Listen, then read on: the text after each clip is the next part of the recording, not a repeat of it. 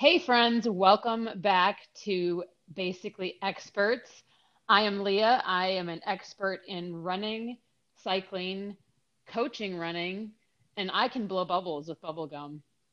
And Coming I'm to you, Lori. coming to you from my couch in Little Rock, Arkansas, where I am watching a muted version of Dancing with the Stars. Oh my gosh, is that just on every Monday or is that like your Yeah, podcast no, background? it's on every Monday. Oh, how nice. That's very consistent. I like it. I still have never watched an episode, but and I'm Lori. I am an expert in performance nutrition, training, Instagram-ish, and I am coming to you from my bed in Minnesota. And she can't blow bubbles. I can't. I can't whistle either. I'm talentless, literally talentless. It's sad. I specific my extra random talent this week was specifically put in there so I could pick on Lori because I just found out that she can't blow bubbles with gum. Well, because you have to chew that kind of gum that's like so sugary and it's like such a big volume of it that's like really disgusting. It's That's gross. false. That's false. I'm clearly more of a gum expert than you because you can blow bubbles with a piece of extra. You just have to have bubble blowing skills. Okay, well then I'm gonna take my expertise away from gum chewing and blowing and put it into the podcast to give our listeners some great advice. Some actual valuable content. Let's dig right into it. What have we Oh got this my week? gosh. We've got some good stuff. Awesome. Okay, so this is our second episode. Thanks so much for tuning back in with us. We are doing this, like you just heard, from our own homes. We don't have any special equipment, so bear with us. I'm sure we'll get a little better with each episode. Because we're definitely experts in some things, but podcasting, we're still newbies at that. So yeah, follow along, bear with us. Definitely here to improve.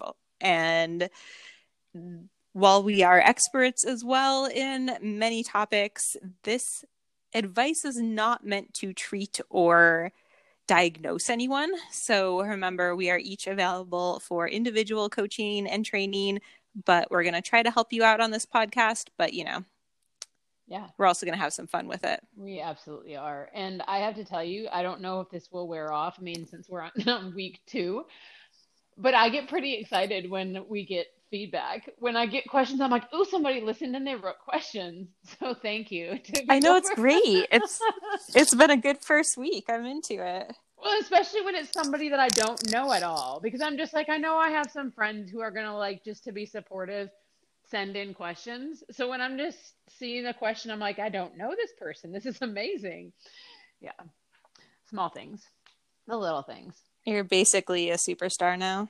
Yeah, I'm basically famous. So let's just go ahead and dig into these questions, shall we? Let's do it. Okay, I will take the first one, and it says, hey, running friends. Hello. I used to run daily for years. However, life happened and I just stopped. It's been a few years and I want to add running back to my life, but it feels so hard and slow. Any tips for getting through this mental hurdle of starting over and rebuilding help me get out of my head? Thanks. So, Leah, I'm going to ask, like, what's the longest break that you've ever taken? um, 2.5 years. That's a long That's a time. long time. So, and that's why I love this question because I I took a 2.5 year break after I ran in college and then I started doing marathons and I was getting like I had the idea that maybe I could run sort of fast, but I also went through a bit of a party phase and I think that I just happened to I was like I'm going to train really hard for the Boston Marathon. I qualified for the Boston Marathon in the first marathon I ran. And so I was like I'm going to run Boston and then I'm going to take a month off because I had run cross country, indoor track, outdoor track all through college, so I never had, really an off season. I might take a week or 2 weeks between seasons, but between, disciplines, but I trained all through the summer preparing for cross country. Cross country ended it in like you'd have Christmas and then start training immediately again for indoor track. Indoor track would end and you were already in outdoor track. So I just never really took a break. And I just started to get a little bit burnt out. I think I wasn't quite mentally, emotionally mature enough at that time to do the training I was trying to do, or I just wasn't ready, or I just needed to party, whatever the reason was. I said I was going to take a month off after Boston, and that month turned into 2.5 years. It wasn't that I didn't run at all during those 2.5 years, but it was when I did run, it was sporadic. I didn't do a lot. And I think I had gotten to a point, and I'm going to try to not go off the rails with a long story, but what made me sort of burn out is I was trying to build these big mileage weeks, and it got to the point that it's like if I tried to take a nap in the middle of the day, or if I got to bed late, I would dream about not waking up and getting my run in. And I think that happens to everybody sometimes, but it was enough, like it was such a stress. Like even if I took one day off during the week, it was like, okay, well, God forbid this week is 10 miles less than last week. So if I take a day off, where am I going to put those miles? And it was a bit much. So when I did finally start getting back into it, and this is, now I'm relating this back to the question, I went no watch, just go and run, because I think once, like, of course, if you're actually training towards specific goals, you need to have some data and you need to have your time. But when you're just getting started, you don't need to put pressure on yourself to run a certain distance, to run a certain time, to run a certain pace. It's just enjoying it and remembering, what you loved about running. So I just went just for getting your body like back used to the feel of running, because it's high impact. It's a hard activity. Even if you have been active at anything else, really doesn't necessarily translate into running. So it can feel really hard to get started again. Like even a fit person can go for a run. So many cyclists will be like, oh man, I ran a mile and it was like the hardest thing ever. Right. Like it takes a little bit of just like feeling it out. And yeah, I think your point of just enjoying it is really important. And I mean, of course, it all is a bit dependent too on what your end game is. Is it that you need to be more active for health, whether that be weight or just movement you need for your joints, or are you actually looking to race? But I think regardless, like even now I've been back running, but I didn't take time off of activity, but in the 2 years I was pro cycling, I didn't run because it was counterproductive. I wasn't willing to risk any sort of possible injury that might have come from running. My full commitment was to cycling. So I still had fitness, but I hadn't run in a long time. And when I started back, I just wanted to get back into going out and doing some form of activity that wasn't on the bike, just to not burn out on the bike. So I would just go and walk. And eventually it was just like, well, I don't even remember if it started one day because I was in a hurry or if I just kind of felt like jogging and like, I'm just going to jog a couple of blocks. And then pretty soon, like I wasn't timing it, but I'd just do a little bit of jog.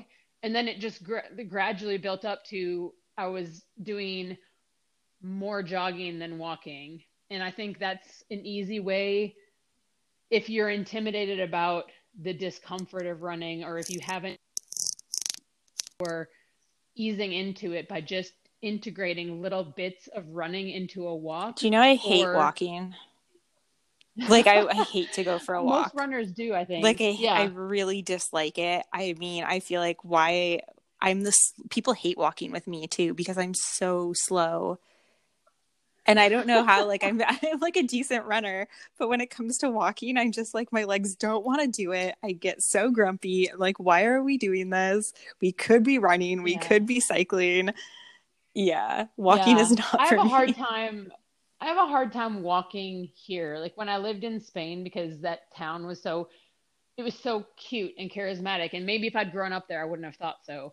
So I think that's like a really important thing too, is like a good way to ease back. Don't just take yourself out on the street or to a track, like go somewhere cool. If you're just trying to get back into it, like go run, go drive yourself to a cool part of the bike path or trail, or like, out in some nature area where you can really enjoy it.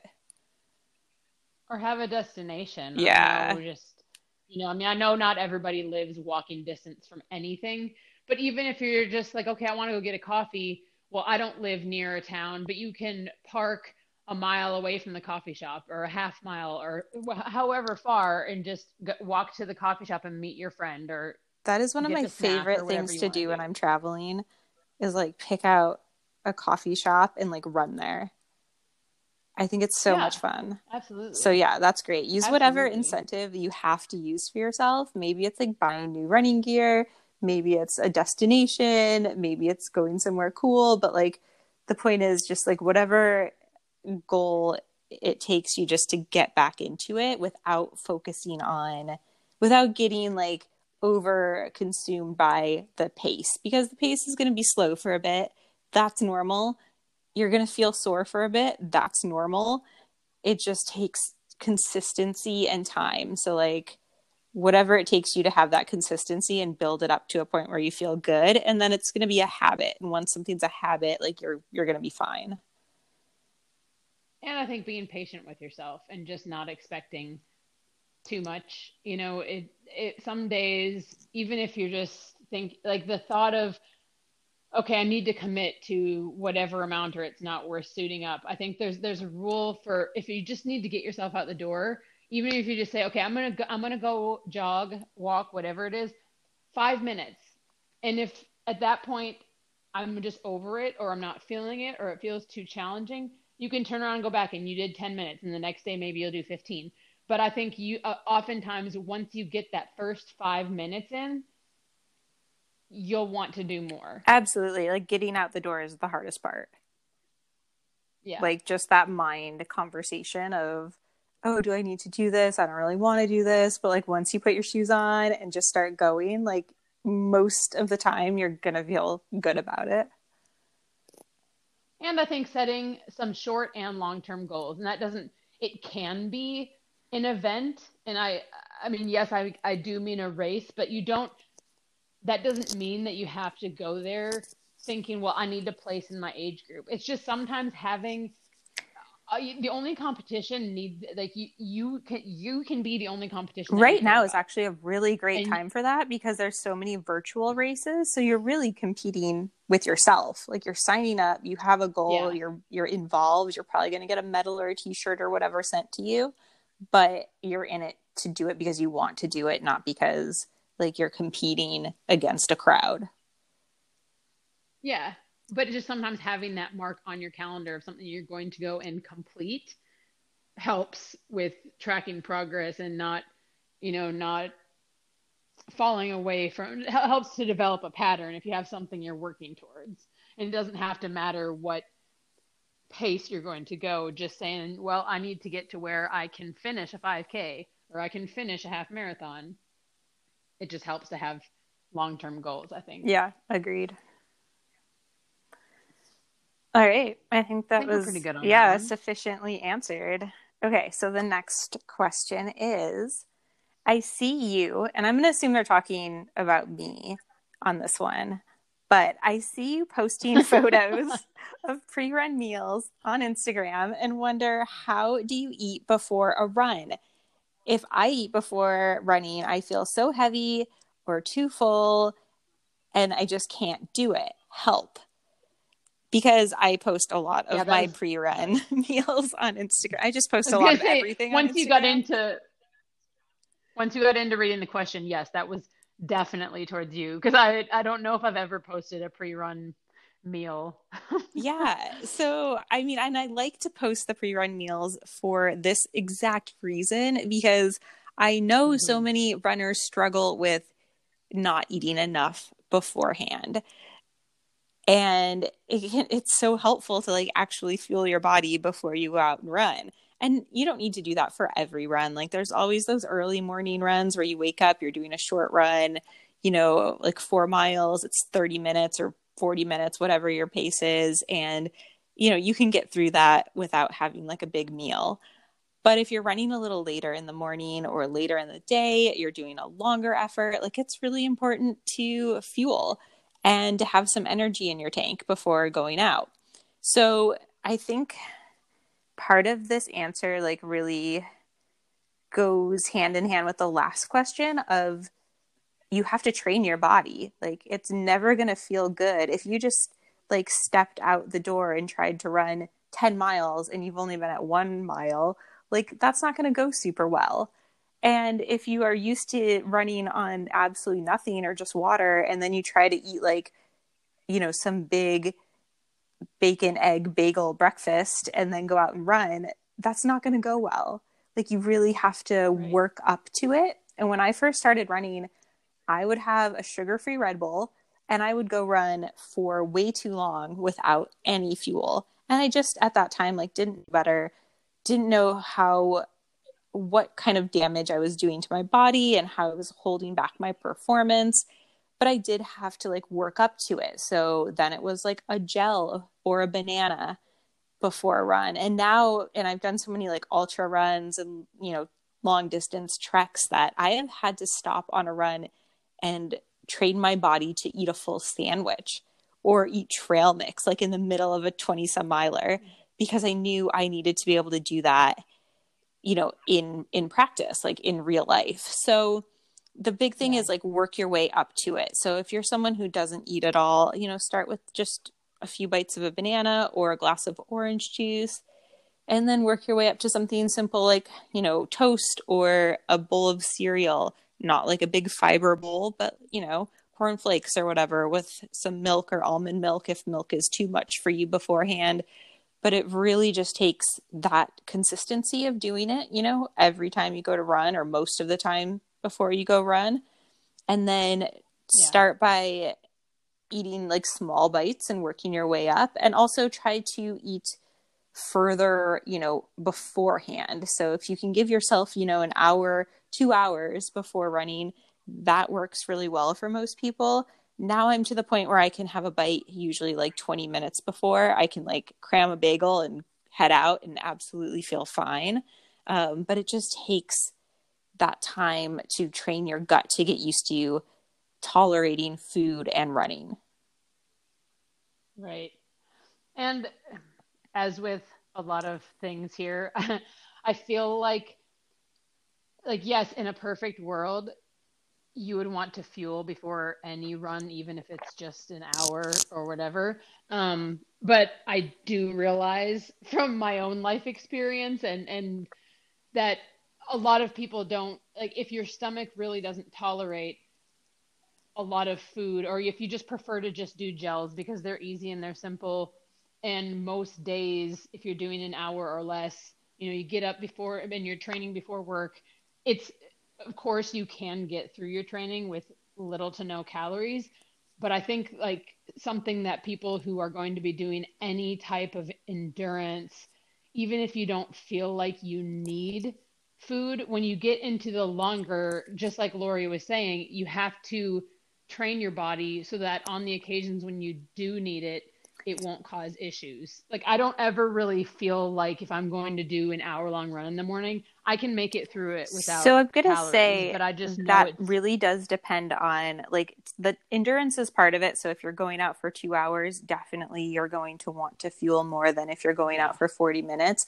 But also I would say if you have any type of performance goal, you should be fueling beforehand, because even if you're doing 40 minutes and it is like involves, you know, a 5K at race pace or like crazy intervals, you're not going to be able to do your best if your, you know, last meal was 10 hours ago the night before and you're just waking up on empty and going out and trying to do that, because that intensity takes a lot of energy. So, you know, any type of performance goal, and even if it's not fueling for that run right then, that fuel still takes you into the next day and the next day. Like you're never just doing something for that immediate, you know, next workout. When it comes to performance, your habits carry over. So if you're underfueled for one run, you're putting yourself in a hole for the next run and the next run. And you have to like learn then to, like, you're putting yourself in a bad place that you have to come out of instead of just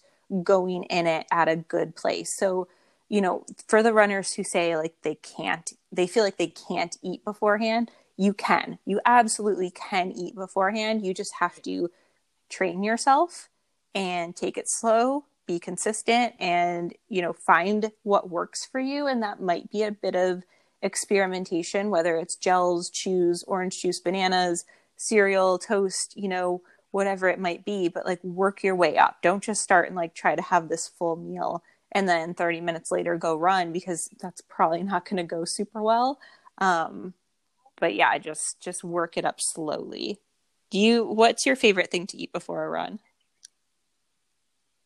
Well, I am, and I guess one thing I just wanted to add to that is exactly to your point of if you have any performance goals, because I feel like if somebody doesn't, if you're not ever doing any intensity, you don't do anything very long, they might think it's not necessary. But the people who maybe once or twice a week you're doing intensity, and maybe on the weekend you do a super long run, well, you're setting yourself up to have issues running with food if you never do it on any of the other days. Yeah, absolutely.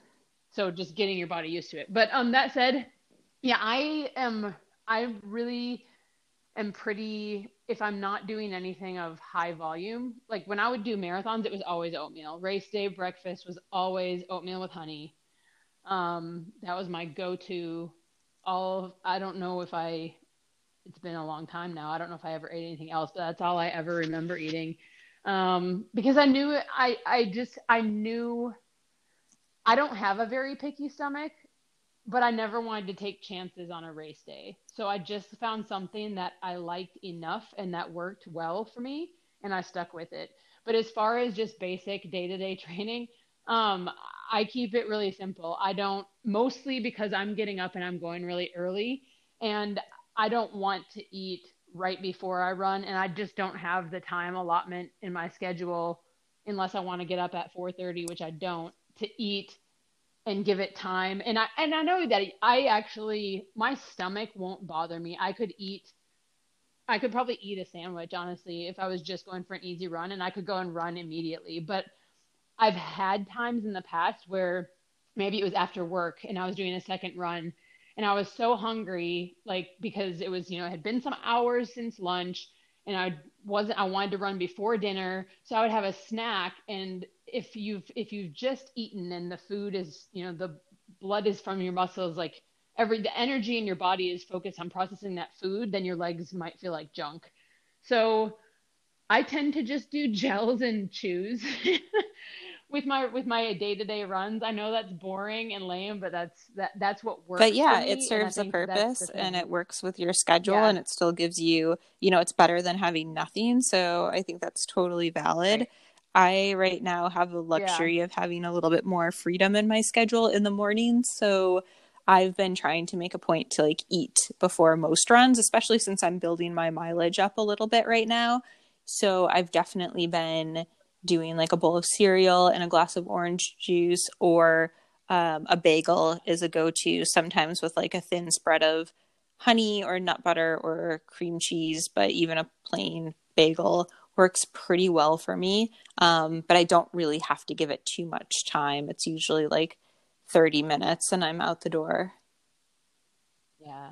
What would be your favorite bike snack? Like either pre-bike, or like if you could pick anywhere, any ride, like your cafe, if you're on a coffee ride and you stop and you're not just getting coffee, what's your favorite thing to find that the place you've stopped has? Ooh, that's rough. So I'm gluten-free, so that makes it like really tough for a lot of stops. But when I was riding years ago in Tucson, we stopped at this, and I can't even remember. It was this coffee shop like in a strip mall.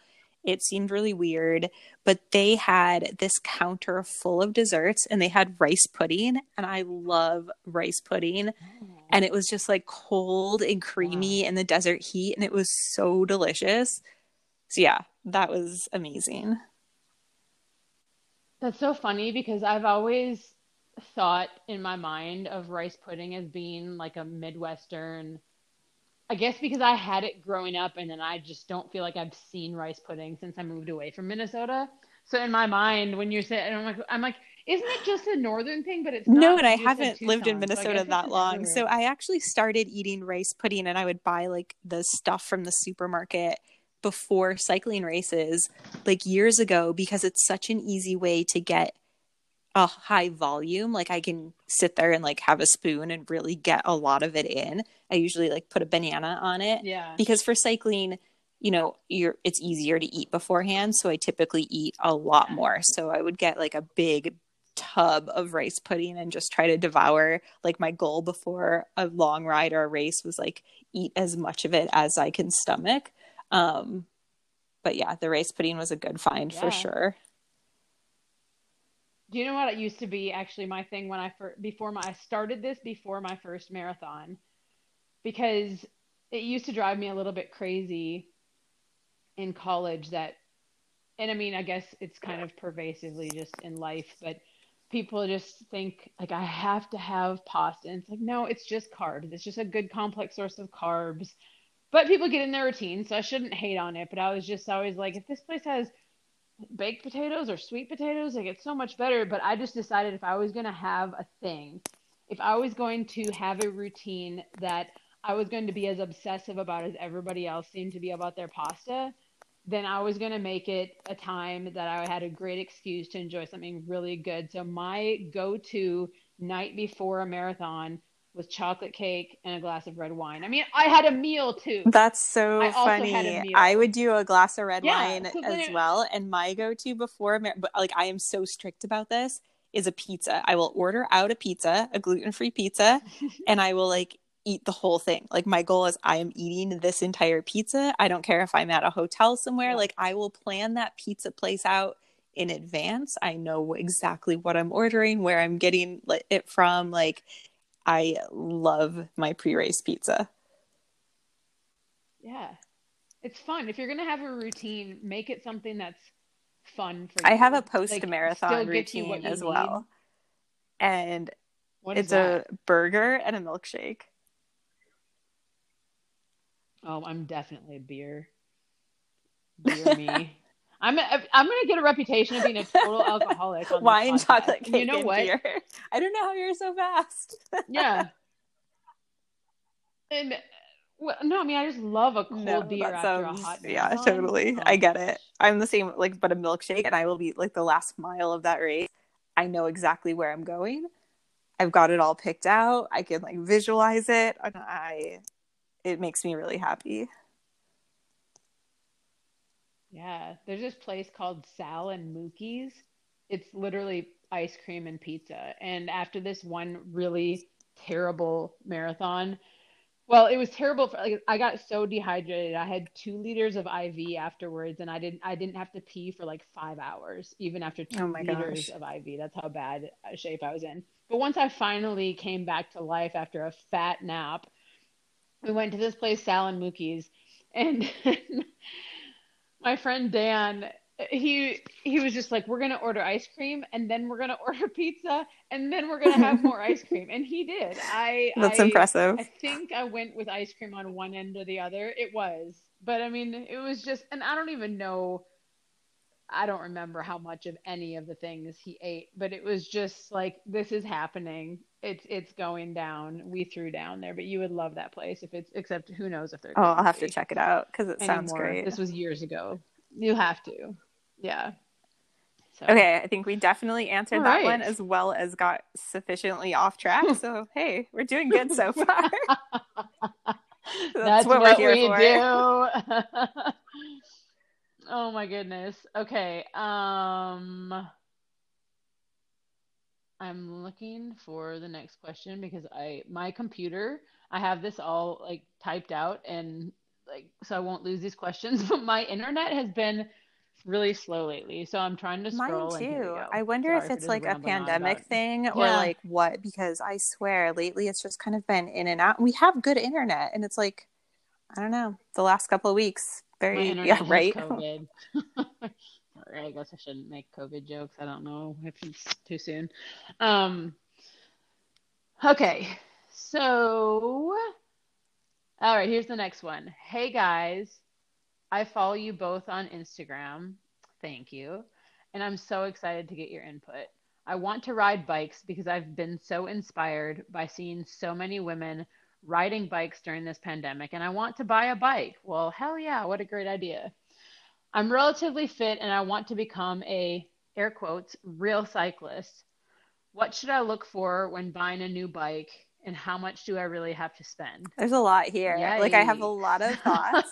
Okay, first, let's go on a little mini tangent. What was your first like real bike? Yeah, like As the an first adult, bike you like actually did like a group ride on or like started training with. it was a Cannondale. Well, because I mean, this was just 2015. So it's not like going to be something super funny. It was a Cannondale, um, crap, I can't think of what it's called. I could go look at it. It's hanging in the garage. I ended up breaking the fork on it and it was my I Zwift was gonna bike say you for still have it. years. That's impressive. Um, yeah, well, because once I broke it, then I just made it into like the fork was cracked, so it wasn't Mm. safe for the road, but that way I could have a Zwifting dedicated bike and not have to like worry about ruining Oh, my that's the road same bike that I have on my Zwifting and trainer sweating right all over now it. is a Yeah, previously broken carbon bike. but I'll tell you how complicated I see. Here's something where I think Lori and I are a bit different. I don't enjoy shopping at I all. love Like, and shopping I online with don't, you and I through don't like to text. spend. It's like you send a photo of Yeah, boots. well, because I'll be like, hey, Lori, send me somewhere. Yeah, send me a photo of something, and I'll be like, I need shoes. She'll give me a website, and like 30 minutes later, I'm like, okay, I just ordered 5 pairs of shoes. I'm done. I don't. I probably because I know I will go down a giant rabbit hole. Wait, Synops? Was that a bike? Oh yeah, Cannondale that's Synops, like I the think. women's specific So one. Yeah. yeah.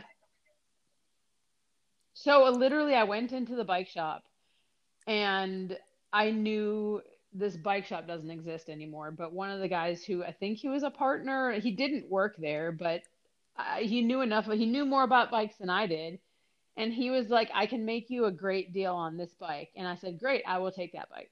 That's how my bike shopping went. Like, I don't want to be confused by trying on 50 different bikes.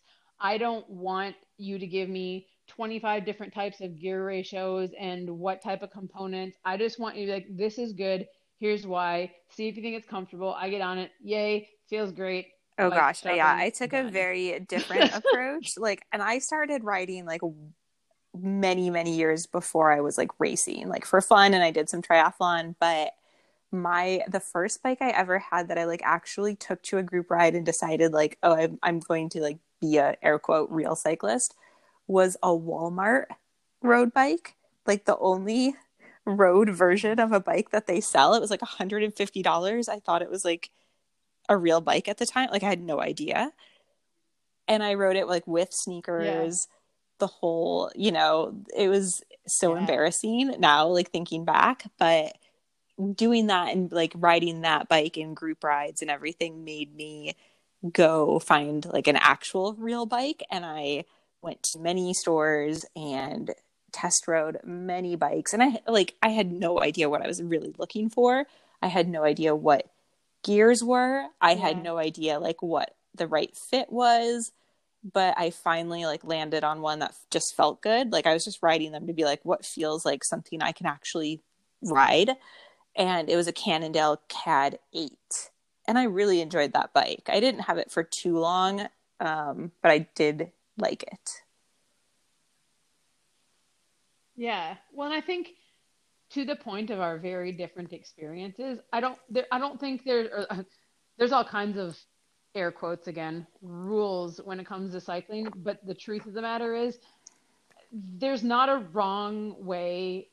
Like if you want to be a real cyclist, you want to get a real bike. So go to a local bike shop. Don't go to Yeah, Walmart. no, absolutely. But or you can buy used, but ask questions, ask as many questions as you want. For me, that was will this do what I wanted to do, which is at the time I wanted to complete a 100 miler. I wanted to be able to go out and ride day to day.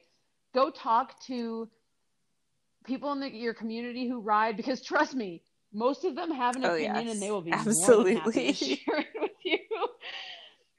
But especially, so talk to someone who is an expert. I mean, we're experts of our own sort. We have experience, but it's very personal what one person is going to love. I mean, if you're new to cycling, as you get into it, you will find that people tend to be very loyal Mm-hmm. and very opinionated that what they are riding is the best. Um, but I will, for example, and if you're new to cycling and you might not know any of these brands or what I'm talking about, and that's okay. But when it comes to components, Shimano versus Campagnolo versus SRAM. Well, I have ridden SRAM and I've ridden Shimano Ultegra, and I love them both. People will bash one or the other and say one or the other is the Yeah, greatest honestly, way it's whatever God you get get to used to. cycling. Like, I I've mean, ridden, and once you're yep, riding like at the pro level, it's whatever the mechanic hands you, or it's whatever your team hands you, right? Like, sometimes you don't get to choose, so it's just like you better right, deal with this, and you deal with it, and it's fine. Like, and I think a few keys in this question is like one, the real cyclist. So that tells me that you have goals of performing or doing group rides or something. So again, yeah, definitely you want to go for like an intermediate if you can. Um, expense wise, don't just go for like the Walmart bike because you'll blow through that like so quick. It's not worth it. Um, and also like what kind of riding are you doing? Are you doing gravel? Are you doing distance? Are you doing crits? Because all of that is right, going to be a different bike, a different feel, and you're going to be looking for just a different fit in general. right. But I think if you're entry level, because even, I mean, when you say you want to be a real cyclist, that can have so many meanings. And maybe to you, a real cyclist means you want to be able to go and hang on the local group ride. Maybe not even the fastest local group ride. You just want to be able to meet up with that big group of people you see riding every Saturday and you bet they're going about 50 miles. That to you is a real cyclist. Maybe you want to go pro. I don't know, but I think for an entry level bike, and again, like Lori said, it depends too if you're doing mountain, gravel, crits, but I'm going to work for a minute on the assumption that maybe you're just talking about a basic road bike.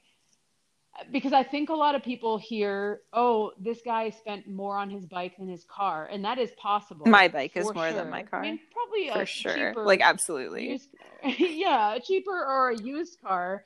But you can spend over 10 grand. Well, I mean, But my I first can't, bike but was, I people do. remember it was $1,100. But I thought it was insane. At the time, it was like a full paycheck. I was right out of college. And I had no idea that like it didn't come with pedals like the clip-in. So I didn't ride it for 2 weeks because I yeah. was like, no, I'm doing this correctly. I have to wait until my next paycheck so I can buy pedals. So keep that in mind. Like the real cyclist is more than the bike. It is the shoes, the pedals, the kit, the helmet. Like cycling, there's a lot of components. So, factor in more than Right. just the bike. And that's going to tell you too, like how much you really have to spend. But my first bike, I mean, with prior to pedals, but other than pedals and helmet and those kind of things, like bike itself, and I did get a good deal. Like I said, when my friend said I can get you a good deal on this bike, I was like, I'll take that bike. But I got it for just over $800, which was a really good deal. But the point is, you Right. don't And if I was still have to riding that spend bike, like it thousands of was very dollars. sufficient to do what I needed it to do. Like I definitely felt like Yeah. I was a real cyclist. I could go fast. I was training and that was a great bike. So I feel like that $1,000, I mean, that was talking like many moons ago. So I don't know what that is in today's money, but Yeah. I'm sure there's more competition in the bike I world. think Like, you could yeah, right still around set that yourself $1,000 up. mark is kind of like where you can get a good, decent entry level bike. And then you can also kind of find what you enjoy in cycling and like what components you need. If you're going to be a climber, then you're going to want something a little lighter. If you're going to do like, if you're in flat terrain, you might want something a little like stiffer. So, yeah, I wouldn't go like too all in too fast because I mean, I have gone through many, many bikes and they've all had like things that I loved and things that maybe I would change a little bit. And then, depending on what style I'm riding at the time. Right. And you said something about going too much too fast, or I don't know, but I'm circling back to something you said earlier. I'm trying to tie it in. It's kind of working, kind of not. But clip in pedals. Don't feel like, I mean, yes, ultimately 100% because it makes you feel like a real cyclist, but also it's honestly just more efficient once you're comfortable on the bike. But if you're brand new to cycling, don't feel like you have to go with clipless pedals, which clipless is actually clip in. It's very confusing. There's nothing wrong with getting comfortable on the bike on platform pedals. Like you'll look back at yourself and laugh at yourself and call yourself a Fred, but start where you're comfortable. I mean, maybe it's two or three rides on flat pedals, but if you're brand new to cycling, don't feel like you have to go attach yourself to the pedals on your first ride. I wore flat pedals for probably 2 months. I went and I rode this 100K event, this Fondo, with my flat pedals. I didn't understand because I was already really strong. I just was new to it. And I didn't understand why this pace line of people like didn't want me in their pace line. And when I got done, I was just like, I was trying to pull. I would go to the front to pull. And I mean, we were riding like 22, 23 miles an hour because I was strong. So I was like, hey, do you guys mind if I join in? And they kind of looked at me weird. And I would get on the front and I was just like, maybe they think I'm trying to be a wheel sucker. So I'm going to do a bunch of work. And I'd be on the front and suddenly I'd look back and they were just gone. I mean, like they would let me ride away. And so here they'd come, I'd try to get back in. I was like, why didn't they want to work with me? That's so like, funny. It's so funny, like platform the pedals things you and running realize, like shoes. looking back, and like that were totally clueless about when you like started the sport. But cycling is so elitist in a way of like, I mean, I know that I do the same thing now. I will pick out the person who looks like they don't know what they're doing, and I want to stay far away from them in the group or the race. Like that sketchy person, don't come near me. But at one time, like I was definitely the sketchy person. You were definitely the sketchy person. Like, yeah, you were the person. I was the person in sneakers on a Walmart bike showing up to the ride who like had no clue that bibs were a thing, or like, oh my gosh, do you want to hear the most ridiculous story? So speaking, No, about wearing underwear under bibs? I don't know how people do that. Like, okay, if we teach you anything on this podcast, do not wear underwear under your bibs. Like, don't do it. No, bibs are made to be worn. No, this is okay. So underwear. I didn't know anything. I got a bike in Florida because I wanted to start riding to the beach, which was like 20 miles from where I lived. And it was just a great flat ride. I was sick of being a gym rat. And I was just buying the things that I saw, like pictures in magazines that like bikes had. Like I had no idea what anything was actually for. I didn't know how to fix a tire. So I bought a saddlebag, but I didn't understand what went in there. So I would shove my bikini in there and I would ride to the beach and change and like sit at the beach for an hour or two and then like change and ride back and shove my bikini back in the saddlebag. So please tell me that one day then you got a flat and someone pulled it over and you're like, do you have a tube? And you're like, no, but I did have to walk 7 miles home once because I had a flat and I had no idea what to do and I didn't have anything. And after that point I learned. But yeah, it was definitely like a slow learning experience because I just had no idea. Yeah, that's hilarious. So yeah, I think just kind of circle back and sum up that question.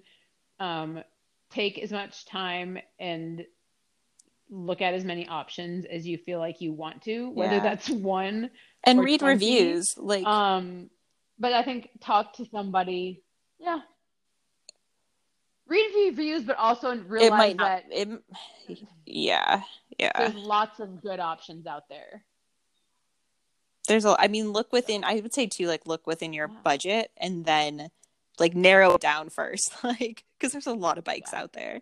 So like pick your range of spending and then just like do a deep dive into those bikes and see what's going to fit you the best. Because sometimes like you bought a women's bike first and the women's specific bikes do not work at all for me. I can't do it. So depending on your body, whether you're a woman or not, like they just fit different bodies differently. And, you know, so it's just really comes down to like price and fit. And then once those things are figured out, then you can get into the details of like the weight and the gear ratios and whatever, electronic shifting or whatever you want. And honestly, if it's in your budget, and I do realize in saying this, Yeah. cycling is expensive.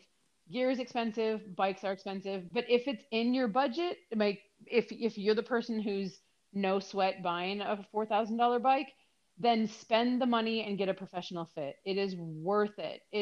I mean, a good professional fit, you can get an advised fit free to cheap, but like a good professional fit's probably around $200, but it will be so worth it for how much better your comfort will be on the bike. So, like I said, I know that's not in everyone's budget.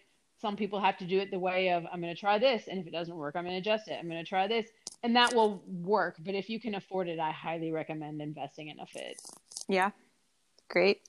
Good advice. That's it.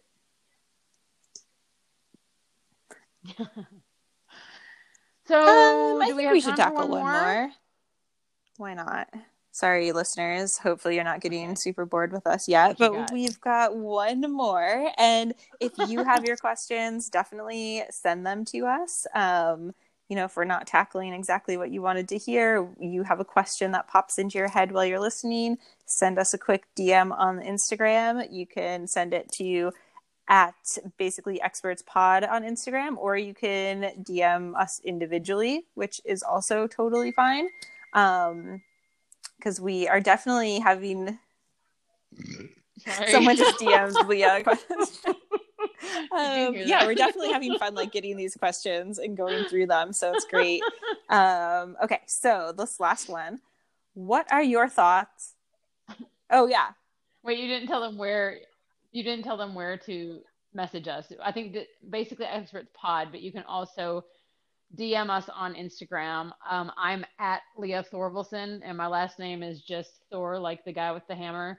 And then V as in Victor, ILSON. So it's just my name. And Lori is exactly at Hungry for Results. Yep. Spelled exactly the way you would think. All right. So what are your thoughts on daily HRV testing? So I think we have a lot of thoughts that end in the same conclusion, but before like we get into it, I just want to clear up for anyone who doesn't know, we are talking about heart rate variability, and that is referring to the time between each heartbeat. So it is, if you have a very variable time, that means you are ready to react, you are in low stress, you're good to go. And if you have like a very slow or very like consistent time, that means you're like in a high stress or in that fight or flight mode, and you might be like struggling a little bit. So this is kind of a way to, you know, just like some people track their heart rate or like their sleep. This is another kind of like outside the actual training metrics to track how you might be responding daily to not just your training, but like to life in general, right? So you could have a really high stress like work week and everything, and then you could have a worse HRV, or you could be in a really good place and be very like mellow and calm and, you know, have a very good one. So I feel like I might be wrong in this because I have used HRV tracking. I have not used an app like Whoop, but I feel like, and tell me if you agree, disagree, or if you even know if this is correct. I feel like HRV is like what evolved yeah, into absolutely. what is it is like Whoop. Not that both kind still of exist, supposed number mind, that takes all of your lifestyle training, your sleep, your stress, all of that into consideration. And then you get this reading, and the idea is that by tracking this reading, you can better plan on how your body is going to respond based on this number. That is what people say. That is the concept. Let me put it that way. That is the concept behind it. I was working with a coach for a while, and I was doing the HRV, and I want to say first, like, it's okay. I'm going to say this second. So I was doing it because there's a lot to it. It's kind of confusing. Right. I don't know. I'm Yeah. laughing so hard because I know where this conversation I was is doing it ending consistently, and I honestly, for months and months, and I saw no benefit whatsoever. And a big part of that was my coach didn't realize, and I didn't realize, that most HRVs are taken where a low HRV is bad. But if you're using the Garmin, it does it the opposite way. So it'll give you a readout that says a high number is like high stress and a low number is good. So when I was putting in my numbers, it was completely opposite, and it wasn't a good thing at all. Like, it really messed with my coach's plan for me. Another thing with HRV is I see so many athletes do it incorrectly that it's not valuable. Like, do not do it. You have to be very consistent. You have to take it. Don't do like a 60-minute or a 60-second one. It has to be like at least 3 minutes long of a test. You should be standing up. You should do it first thing in the morning, before any exercise, before any caffeine. You should do it at the same time every day. So, like, even if you do it in the evening, you are supposed to like do the same things leading up to it every day. So it's much easier to do it in the morning.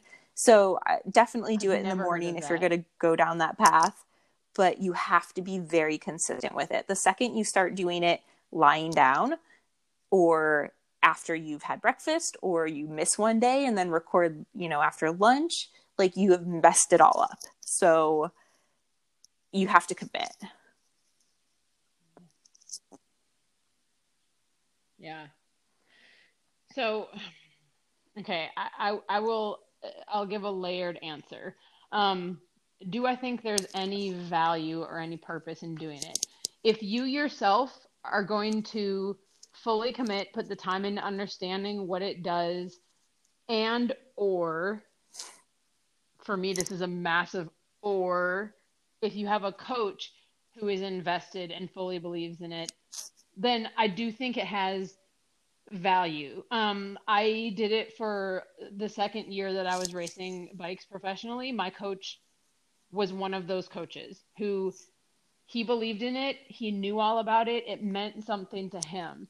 So I would input that data, and I mean, sometimes he would, hey, check in from what to him it was saying certain things. Hey, do you feel okay today? Your HRV was this, that, whatever. Most of the time it was fine and it was normal, and it just told him that things were tracking as they should be. But if something raised an alarm, he would get notified as soon as I input a reading, and he would check in with me. So clearly there is value. That said, aside from getting great feedback from Kevin, like, I have nothing else good to say about it, because mainly two things. One, there's a number of different devices and methods you can use to do HRV. And Kevin, who is one of the best cycling coaches on the planet, that's not just my opinion. He's literally coached a guy who won Paris-Roubaix. So, and many other things, but that's just like kind of one of the things he's known for, because it was Matt Heyman. He coached Matt Heyman the year Matt Heyman broke his wrist and did all his training on the trainer and won. Anyways, so he's a very well-respected coach. And he told me that the best one to get was this one called iFleet, not a sponsored post. They wouldn't even want me to, because I don't enjoy the product, but it had a finger sensor. So I would have to wake up and put this little cot on my finger, and the thing was so finicky. So sometimes, and you had to put it on your finger, and then you had to have like this breathing in and breathing out. And I think it was about a minute, but some days I would get it done on the first try, and some days it would take 10, and that would really set my morning off. Like, I could wake up like, okay, let's go do my workout, but first I have to get my HRV. And more often than not, it didn't work on the first try. So I just found it annoying, like so annoying that when I was not renewed with Canyon SRAM, I lost Kev as a coach, and I wish I could afford him, but without being on a pro team, and at the time, yeah. Anyways, so I stopped working with Kev, and I was like, the only good thing about no longer working So with that's Kev was I was able interesting to though, stop because using I the have always HRV. read, and I was told by my And coach that you have to put a heart rate strap. So even though like I was using the Garmin watch that has a wrist sensor, that's really not accurate. The heart rate strap is going to be the most accurate measure, more so than like the finger. So that just speaks to like the degree of different programs there are, the variations in the readouts. And again, I would get the same thing where it would be like error and you'd have to go through the 5 minutes again. And it really, yeah, right. Now you're I was like, now it's stressed going to read and differently annoyed because and now late. I'm pissed off Yeah. and my heart So, rate's I mean, elevated. And the other thing I didn't like is that the reading would get sent to my coach, but it would also tell you if you were in the green, the red, or whatever, like how your recovery was. And so if you're doing this every day and you need to be consistent, it wasn't a great mental thing. If it was race day, then so it tells you like you're yeah, screwed, this is basically. actually Like like the thing that you're I deep in the dislike red. about it the most. And the thing that I dislike, and I've never used Whoop before, but I've known people who do, and I feel like they use it to have the excuse of saying, now I'm overtraining. I'm overtraining. I'm too stressed today. I have to back off. And I get that's good in some scenarios, and yes, sometimes you do have to back off, but these weren't people that were, professional athletes or doing any type of training load that determined like, oh, your body's overdoing it, and I think it's just this trendy thing of saying like, oh, my body's in high stress today. You can listen to your body without an HRV number. You can know if you are feeling stressed out, if you are responding good to this workout. And if something's telling you that morning that like your body sucks today, that's like the placebo effect of your body sucks. Like you're going to go out and suck probably. If something is like telling you, if something's telling you on your like app every day that like you're going to be awesome, your body's feeling great, like you're probably going to feel great.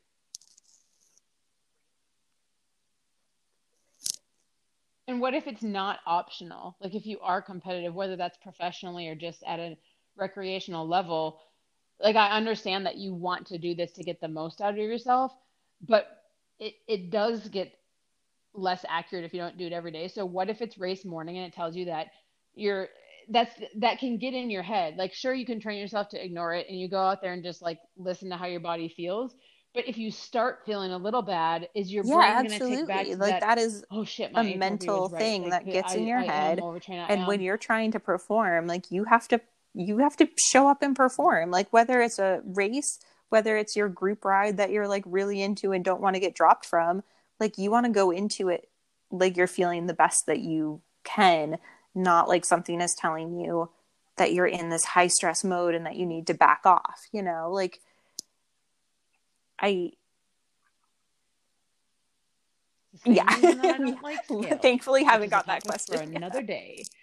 But it's just like if you it's just one of those things that it's just like if you can use it for the good parts of what it's for without being too wrapped up in it and negatively impacted, then I think there are benefits to it based mostly on the fact that my former coach, who I think is so amazing and so credible, believed in it. So I know it has to have value, but for me, it was annoying. And I don't miss it. I don't feel like my training is less valuable without it. It's not expensive, really. So if you want to try it, I guess go for it. For same. me, I would totally pass on it. I do want to say that the things that it supposedly tracks are extremely valuable. So without tracking that like end number that it's spitting out at you, like just put more effort into sleeping better and reducing stress and backing off, like give yourself a rest day, like do the things you know you're supposed to do without standing still for 5 minutes every morning and having a number like thrown at you. Or journal, because part of mine, it was like it would do the reading, but then you also had to input, you had to rate yourself. Like, how was your diet in the past day? How was your sleep? How was your stress? How was your overall well-being? So if you want those things, I think just if you want to get in a habit of journaling, it's just as easy and no technology required to have a 5-minute journal you can get on, or you can just do it in a ruled notebook where you just write down every day how, and Just I'm not feel. talking about calorie counting, Yeah. I'm not talking about weight, but how was my Your nutrition perception. yesterday? How is my relationship going right now? Like just a note of 5 to 10 things, and then maybe what is your, not your goal about what you're going to run, what you're going to eat, what you're going to, just what is my goal for what am I going to do for my, Your I don't know well-being, if your soul like is your not really the word I overall want to find, but it's wellness. the only word I'm finding at the moment. Yeah. Yeah. Yeah. So yeah, maybe try That's journaling. our 15-minute answer. Instead Could of have been a HRV. 3-word answer. Try journaling. 2-word answer. Try journaling. Try journaling. Awesome. Yeah. Yeah. All right. Okay. Yeah.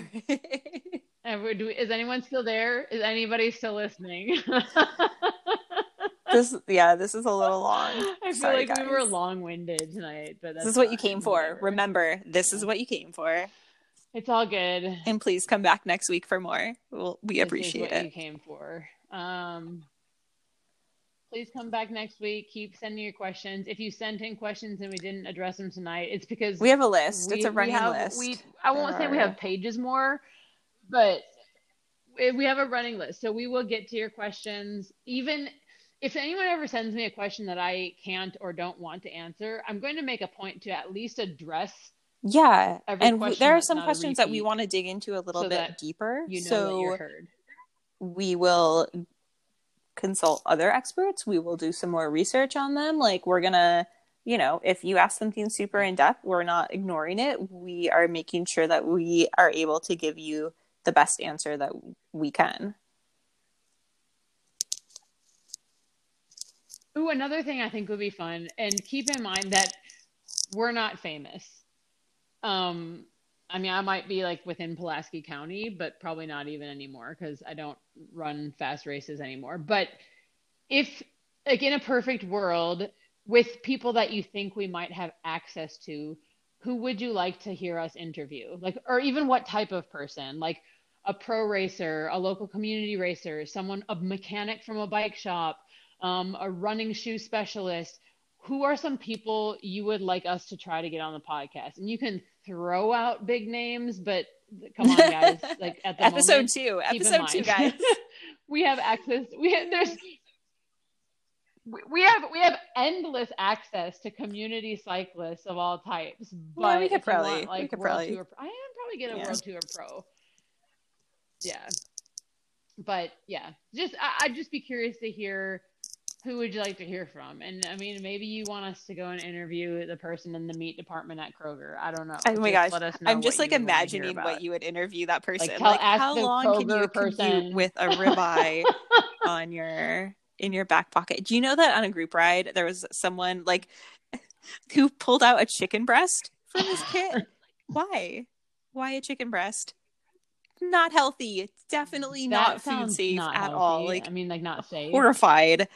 Yeah, so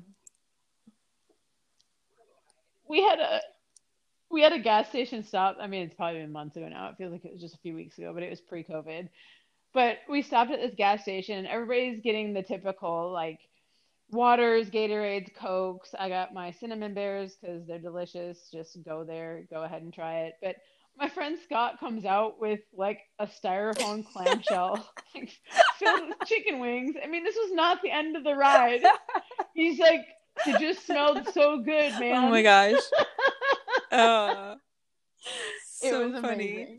I mean, this is literally we're like gonna have to dig into like what is our worst ride. pick up at a gas station or a mid-ride stop in a future episode. Stories. Oh gosh.